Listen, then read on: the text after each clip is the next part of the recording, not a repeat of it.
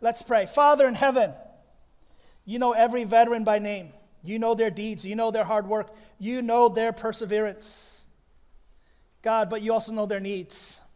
So draw each one of them closer to you. Grant them the peace that passes all understanding, the peace of Christ, so that it can rule in their hearts, so that there can be joy in your presence. Lord, we ask for that same joy today. We need that joy in our presence. We sing these songs to you because we want our joy to be full. Lord, we need it in our lives because there's so much darkness. There is so much sorrow. There is so much opposition. And God, we know that you created us so that your joy can overflow through us and in us and pervade those dark places, dark places and thoughts in our lives. Because God, that supernatural joy that you give us, it's going to be a witness and a testimony of your power, of your greatness, of your love. Lord, as we consider your cross today, Lord, do not let us resist you. Let us embrace being called your child so that we can lift up our hands, so that our knees can be strengthened. We want to inherit your blessings. Give us that soul affection and desire. In Jesus' name we pray. Amen. So today, the big idea that we're all going to walk away with is this, that the way of Jesus leads to a fullness of joy. The way of Jesus leads to fullness of joy. We're going to be in John chapter 16, verses 16 to 24. While you find your places there, we are in week 9 of the last discourse. This is the last things that Jesus taught his disciples before he went to the cross. And this, we're almost at the end of the series, but it's key and crucial, right? It's key and crucial because one of the things that Jesus promises his disciples is joy, that we are going to be full in it. So John chapter 16, verse 16. Let's read it together. A little while, and you will see me no longer. And again a little while, and you will see me. So some of his disciples said to one another, what is this that he says to us, a little while, and you will not see me, and again a little while, and you will see me? And because I am going to the Father. What does he mean by a little while? We do not know what he's talking about. Jesus knew that they wanted to ask him, so he said to them, is this what you are asking yourselves? What I meant by saying a little while, and you will not see me, and again a little while, and you will see me. Truly, truly, I say to you, you will weep and lament, but the world will rejoice. You will be sorrowful, but your sorrow will turn to joy. When a woman is giving birth, she has sorrow because her hour has come. But when she has delivered the baby, she no longer remembers the anguish for joy that a human being has been born into the world. So also you have sorrow now, but I will see you again, and your hearts will rejoice, and no one will take your joy from you. In that day you will ask nothing of me. Truly, truly, I say to you, whatever you ask of the Father in my name, he will give it to you. Until now you have asked nothing in my name. Ask, and you will receive, that your joy may be full. I wrestled hard this week with this passage. I wrestled immensely. And the reason I wrestled so hard is because joy is not natural for me. Surprise, surprise, right? Joy is not natural, right? It is hard. It is so very hard. And you know what? To add to that, there are not that many things that make me particularly joyful, right? There's just not. I mean, there are many, many more things that take away my joy than there are things that make me joyful, right? Joy, it regularly slips out of my hands. If I'm not careful because of what's going on in my life, I overlook God's gift of joy, right? And so when Jesus says to his disciples, there's going to be lament and weeping and sorrow, but that sorrow is going to turn into joy, that's hard for me to believe in faith. That's hard for me to believe in general, right? And if you're anything like me, you find this particularly hard because there's so much sorrow in your life. It's so much easier to let go of the joy that was gifted to you. Is that true for some of us? But the problem is, this is what Jesus says. He promises us joy after suffering, right? He says, if you follow me, you will have a fullness of joy even if you're in the middle of sorrow. And that's perplexing. That's a paradox. But we have to wrestle. A few nights ago, Michelle and I were wrapping up the house. It was about midnight, getting ready to go to bed.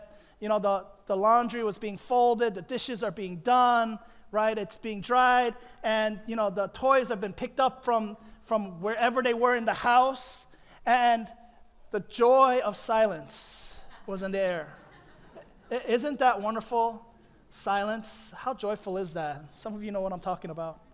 And around midnight, this is what happened. At midnight, there's a piercing screech from both of our daughters' rooms. From both of our daughters' rooms. And so Michelle looked at me and I looked at her and we said, okay, we'll split it up and in 15 minutes, we're going to be able to go to bed before tomorrow, right? And so, you know, Michelle was like, okay, I'll take Kate and you got Clara. And so that's great. And so we're trying, and 15 minutes later, you know, we both failed, right? We both failed. It's 1 a.m. now, and now there's confusion. There's confusion in the house. There's confusion not only in ourselves and within us. We're starting to question, what did we do wrong? What did they eat, right? And then by 2 a.m., it's anger, right? Confusion just went to anger. It's like, why are you doing this to us? We love you. But by 3 a.m., sorrow, because there's nothing left. It's 3 a.m., there's sorrow. And so at 3 a.m., I'm just on my couch, just like contemplating, God, if I close my eyes, you'll take care of this house. Clara's 10 months old. She'll be okay. Hopefully she doesn't lick the outlet that we didn't cover, right? And I mean, I'm contemplating this. I believe and I trust in God. And I think Clara heard it because I must have sighed very loud. She turns to me immediately and, you know, just crawls to the other side of the living room where I'm at. And she puts her arms up because she wants to be held. And she opens her mouth in a big, big smile with her 2 big buck teeth, right? That's joy. It made me forget about the last 4 hours of my life, right? I mean, you know, so I pick her up and I put her in my arms and then she yawns. If it were that easy. She yawns and puts her head down on my chest, and so joy has returned. Anybody experience joy in the middle of sorrow like that? Right? Your kid's giving you a break, a gift from God. Gift from God. If you're in the middle of sorrow, if you're in the middle of being pessimistic about the potential of having a fullness of joy, then Jesus is telling you, follow me, because my way leads to the fullness of joy. We're going to wrestle with that some more. Verse 16. A little while, and you will see me no longer. And again, a little while, and you will see me. 2 things I want us to notice here. The first is this, when Jesus says a little while. That's a segment in time, right? It's a reference to time, and he says it twice, right? Jesus has been preparing his disciples for the reality to come, and so the first time he talks about a little while, he's talking about going to the cross to die. They're going to see in a little while, in a matter of a few hours actually, that he is going to die on the cross, that he will be buried, that his tomb will be sealed, and that they will be filled with incredible sorrow. That's what happens in a little while. And then the second little while he refers to is how they will witness Jesus in his resurrected form, that they will see him. They're going to see the unsealed tomb. They're going to see it empty. Essentially, what Jesus is telling his disciples is that you followed me until this point, and you are going to continue to follow me, but be assured there will be sorrow when you follow me. And it's going to hurt. It's going to hurt like you've never been hurt before, but those sorrows, those tears, those questionings, I'm going to turn them to joy. And the second thing we have to notice in verse 16 is this. The verb to see. To see, right? And we're going to see this in more detail when we get to verse 20 when he unpacks this thought. But it's our seeing or not seeing that changes from going to sorrow to going to joy. If we see Jesus, our sorrows turns to joy. Because when we don't see him, we are sorrowful. That's what we see here, right? There's something psychological that happens when we see things, isn't there? Sight has the ability, right? There's an ability to facilitate our experience of joy. And I mean, in fact, there are whole industries dedicated to making joy something you experience based on your sight. Do this experiment with me. We're going to look at some slides. Can we put up the first slide? Googly eyes. Who doesn't love googly eyes? Isn't that why there's a markup when you buy this for kids? Because for some reason, when kids look at googly eyes on their crafts, it brings them joy. And you, by default, have to laugh, right? Googly eyes. What about the next one? Bubbles. Who isn't joyful when they see bubbles? I don't care how old you are. Soap and water makes you happy, right? Next one. Balloons. This is why we have a helium shortage, people, because there's joy in balloons, right? Ice cream? Yeah, a lot more reaction there, right? Okay, ice cream, especially with sprinkles, it makes us joyful. Swimming pools. Yeah, joyful. Joyful, isn't it? Christmas lights. The season of joy, right? How many of us have experienced joy after seeing these things while you're in sorrow? All of us, I would say, in our lifetimes, right? We experience the abundant joy of God similarly when we see Jesus. And that's the work of the Holy Spirit. We talked about this last week, right? The Holy Spirit living in each believer. He exists to glorify the Son. He's going to take what is the Son's and declare it to those whom He calls. That's in verse 15 of this chapter. So joy is the Son's to give because it was set before Him when He bore the cross, right? And so He gives that to us. The Holy Spirit lets us see Jesus so that we can experience joy. That's a guarantee. Verse 17. Some of His disciples said to one another, "What is it that He says to us? A little while and you will not see me, and again a little while and you will see me. And because I am going to the Father."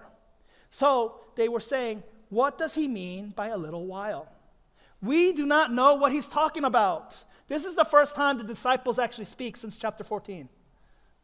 They have not said a single word in all the confusing things that Jesus has said until this point. And they weren't even referring to Jesus. They weren't even talking to Jesus. They were talking quietly amongst themselves, right? And I'm pointing this out for a reason. Some of us, we've been following Jesus or pretending to follow Jesus because we come to church. We do a life group. We read the Bible, but we have not asked a single question. We don't actually know why we do the things that we do or say the things that we say. And that's not to say, hey, shame, shame. That's to say you're in the same boat as the disciples. They followed Jesus for 3 years. They didn't ask Him why. They didn't ask Him what He's talking about. Right? And I want to encourage you today, if that's you, if you've never asked why, what are we doing, how are we doing this, how does this work, ask, because Jesus wants to explain it to you. Right? John makes it very clear. If you are confused, ask. Right? Jesus' 12 disciples, they were clueless, but they didn't have the nerve to ask. Jesus, in verse 19, says this. He knew that they wanted to ask Him, so He said to him, "Is this what you're asking yourselves? What I meant by saying, a little while, and you will not see me, and again in a little while you will see me?" And He explains it. "Truly, truly, I say to you, you will weep and lament, but the world will rejoice. You will be sorrowful, but your sorrow will turn into joy." Jesus immediately gives two theological answers, right, about following Him, right? The truth is this. Following Jesus leads to a perplexing sorrow. But also, following Jesus leads to an abundant joy. And He says this in one simple statement that's probably very hard to understand anyway, right? So as we follow Jesus, you're going to realize that the world does not share in your sorrows. Have you experienced that? Right? In fact, it seems like the world rejoices when you're sorrowful, when you're in pain. And it has everything to do with the cross, right? When the disciples followed Jesus, as He took the cross to Calvary to hang and die, they wept and they lamented. At the cross, the disciples lost their master. Their enemies seemingly had victory over their Messiah. The king that they hoped for died. There was weeping, there was lamenting, there was sorrow. The world rejoices because Jesus dies on the cross. The sin that He exposes in His love can now be hidden away We read that in John chapter 3. The sins can return to the darkness in which they hid. So in the misery of Jesus' disciples, the world celebrates. Even though it only looks like there's sorrow at the cross of Jesus, on that bloody cross, it's actually the source of the disciples' joy. John Stott, he's a British theologian, he says this about the cross of Jesus. Overcome, he was himself overcoming. Crushed by the ruthless power of Rome, he himself was crushing the serpent's head. The victim was the victor, and the cross is still the throne from which he rules the world. What a powerful image and truth of the cross of Jesus. It is the throne where Christ, our Savior, rules the world today. Our sorrows turn into joy because the cross, and on that cross, our King overthrows the dominion of evil to reign supreme over death and sin. That is why we have joy. Death on the cross could not hold back our Christ. Right? He was resurrected to life, vindicated from false accusations against him. The curse of God is not on him, and in fact, rather, he is the fulfillment and blessing of God. Jesus' sacrifice pleased God so much, it allowed us to become his heirs, to become his children. Hear me if you are wallowing in sorrow, or if you can't seem to keep the joy in your life. Believe that the cross of Jesus is still his throne today, that he is alive and that he rules from it. You are a child of God. You are adopted by the blood of Jesus. He died so that we could live. He became sin who knew no sin so that we could become the righteousness of the Most High God and have eternal life. That is the reason we are joyful. That is the everlasting eternity and reality that we look forward to. Some of you aren't sold yet. Let's go to verse 21. When a woman is giving birth, she has sorrow because her hour has come. But when she has delivered the baby, she no longer remembers the anguish for joy that a human being has been born into the world. This illustration that Jesus gives his disciples is important. He says that joy is a gift birthed from suffering. So when we follow Jesus to the cross, when we follow Jesus to the cross, what's actually happening is we are sorrowful because we're convicted of our sin. We face our own inability. We are faced and humbled with our inadequacy. Isn't this how most of us receive Jesus in the first place? We're confronted with the reality of how broken and sinful we are before God. And then God gives us his Son to be the substitutionary atonement that we need to become his child. That's how I became a Christ follower. I was confronted by the reality and the sorrow of the gospel, which became the source of my hope. I had to beg God, save me. And in his love, that's exactly what he did. If you are not a believer, or if you've never believed that your sorrow can be turned to joy, then today you have to trust and place your faith in Jesus. Because while there is a perplexing sorrow that when we look on that cross, we receive the greatest joy of all. We know his love.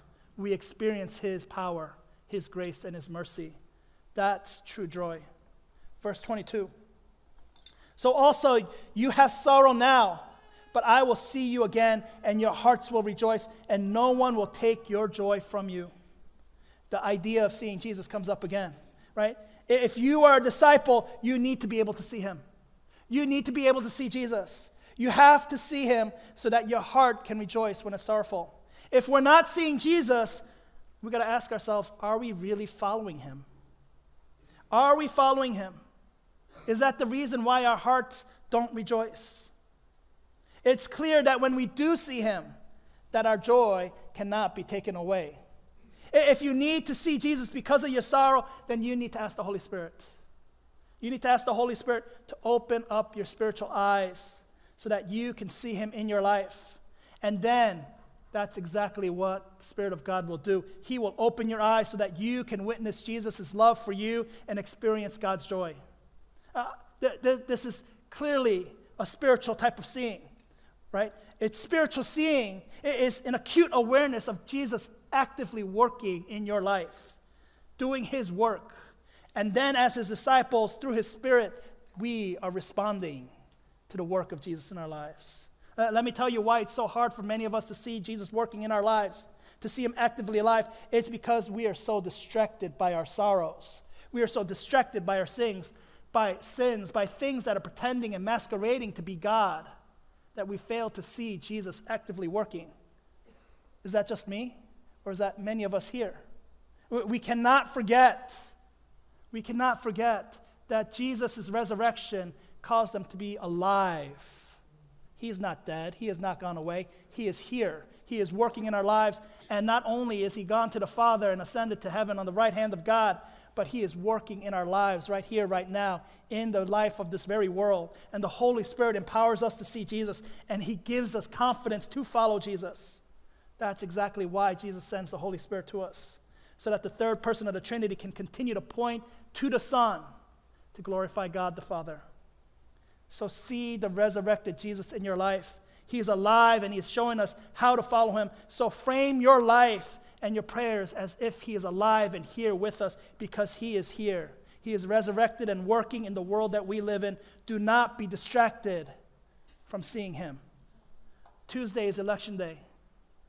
I want to address this very dangerous idol that we have, right? It subtly replaced our Savior with worshiping elephants and donkeys, right? And this is not something new. This is not something new. This has gone through all history. You know, when the Israelites left Egypt and they parked in Midian, they replaced God with a golden calf.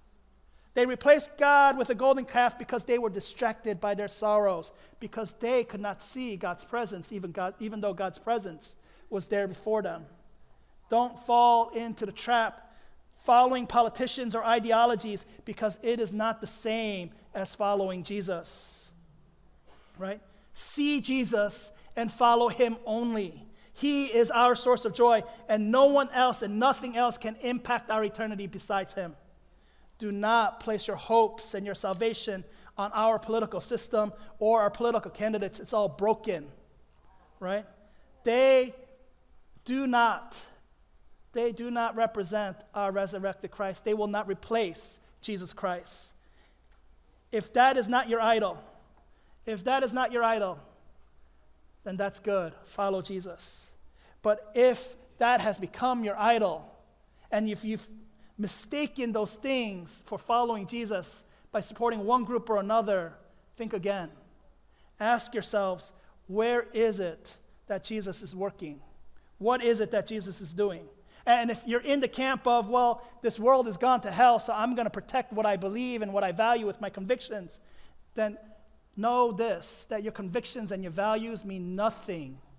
It means nothing if we're not following the command of Jesus to love others, right? Because that's exactly what Jesus says we do when we follow him. Do not lose your joy because the culture attacks our faith. In fact, rejoice from it. Rejoice, because that just means the culture is desperately attacking and spiraling away.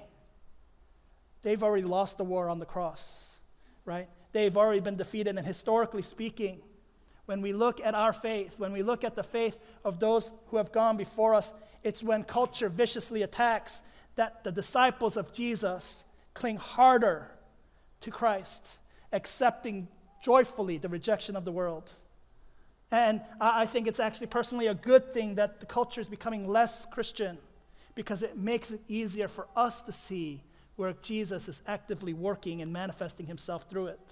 So Jesus calls his disciples to love the world the same way he did on the cross. That means there is no Christian political conquest. There is no Christian military coup. There is a spiritual war, though. But that war was won 2 millennia ago. The war is already over. So I'm going to give you some political advice, because I know that's all you came for. Go exercise your political rights by loving people the same way Jesus commands us to love people. Follow Jesus. Get educated on the platforms and issues. Then act in love, not in hate. Because the world may hate God, but God doesn't hate the world. He loved the world, so he sent his one and only Son. If you truly want to see change in this world, See where Jesus and see who Jesus is working on, and then do as he commands. Ask the Holy Spirit to show you where he's working in your life. That's exactly what the disciples of Jesus did. The whole books of Acts, it's dedicated, documenting exactly how the disciples did this. How loving one another, they used their spiritual giftings and their resources so that none would have need. And in fact, in the history of our world, this is what we see the disciples of Christ do. They asked Jesus, how do we follow you? And in fact, when they obediently follow Jesus, we see that people first became literate because the disciples of Jesus decided that they were going to follow their Lord, their Savior. That's how the first hospitals were built. That's why the first public schools were started. That's why slavery was abolished. That's how humans got rights, because the disciples of Jesus decided they weren't going to shy away, but they were going to engage the world with love, the love of their Savior. So let's forget about griping about the brokenness in the world and start going investing in people. Investing in the people of peace in your life with your spiritual gifts. Love them systematically, love them intentionally, love them purposefully. Tell them about the joy you have in Jesus, because you are a witness of God's love to this broken world, and by our faithfulness and through it, God will get his glory. God will transform the culture through you and me, and joy will abound. That is the good news. So I'm going to ask all of us, let's follow Jesus in confident boldness. It's time to be confidently bold as we follow Jesus. Verse 23. In that day, you will ask nothing of me. Truly, truly, I say to you, whatever you ask of the Father in my name, he will give it to you. Until now, you have asked nothing in my name. Ask, and you will receive, that your joy may be full. The reason we pray to Jesus, the reason we pray in Jesus' name is because of this verse. When we ask the Father in Jesus' name, he gives it to us. The last few weeks, we've been pressing that the fruits of following Jesus would change our prayers from me-centered to God-centered. That our prayers, that our way of living in our following Jesus would ask God, change this world to bring glory upon himself. And we actually see this in chapter 15. Right in verse 7, we read this a few weeks ago. He says this, if you abide in me, and my words abide in you, ask whatever you wish, and it will be done for you. That's a promise from Jesus. But by this my Father is glorified, that you bear much fruit, and so prove to be my disciples. As the Father has loved me, so have I loved you. Abide in my love. If you keep my commandments, you will abide in my love, just as I have kept my Father's commandments and abide in his love. These things I have spoken to you, that my joy may be in you, and that your joy may be full. And Jesus clearly tells the disciples to pray this way, because when we pray this way, our joy will be full. When we pray, God, do your glory, do your work, our joy becomes full, because God actually does what he says he will. Are we praying in Jesus' name this way? If you're not, start to. If you're not confidently bold in following Jesus, it's time to start doing that. And I know that's hard for a lot of us, so I'm going to give you 4 easy steps, mini steps even, that you can take every single day so that you can be confidently bold in your faith in praying this way. First is this: decide to see Jesus at work in your life. Walk around with your eyes open to what God is doing. Don't let life fly by. There was a reason your car broke down in the middle of the day on that street. There was a reason. Did you see God working? That's the first thing. Second, decide to want Jesus to work in your life. Some of us are actually too afraid to ask God to work in our life because we're afraid of what he might do. We know what he's capable of, but we don't want to take that risk. It is so much easier to live in our comfortable little bubbles. Take a risk. It is scary, but it is worth it when he shows you his glory. Want Jesus to work in your life. Make that decision. Third, decide to need Jesus to work in your life. I know we need God's help to win that $1.9 billion Powerball, right? I know we need God's help, right? We need Jesus to do that. But really, we have to position ourselves in a way that we need Jesus. Your safe spaces, your busyness, your autopilot, those are distractions. Those are idols. Put yourself in a position to need Jesus. Make that decision.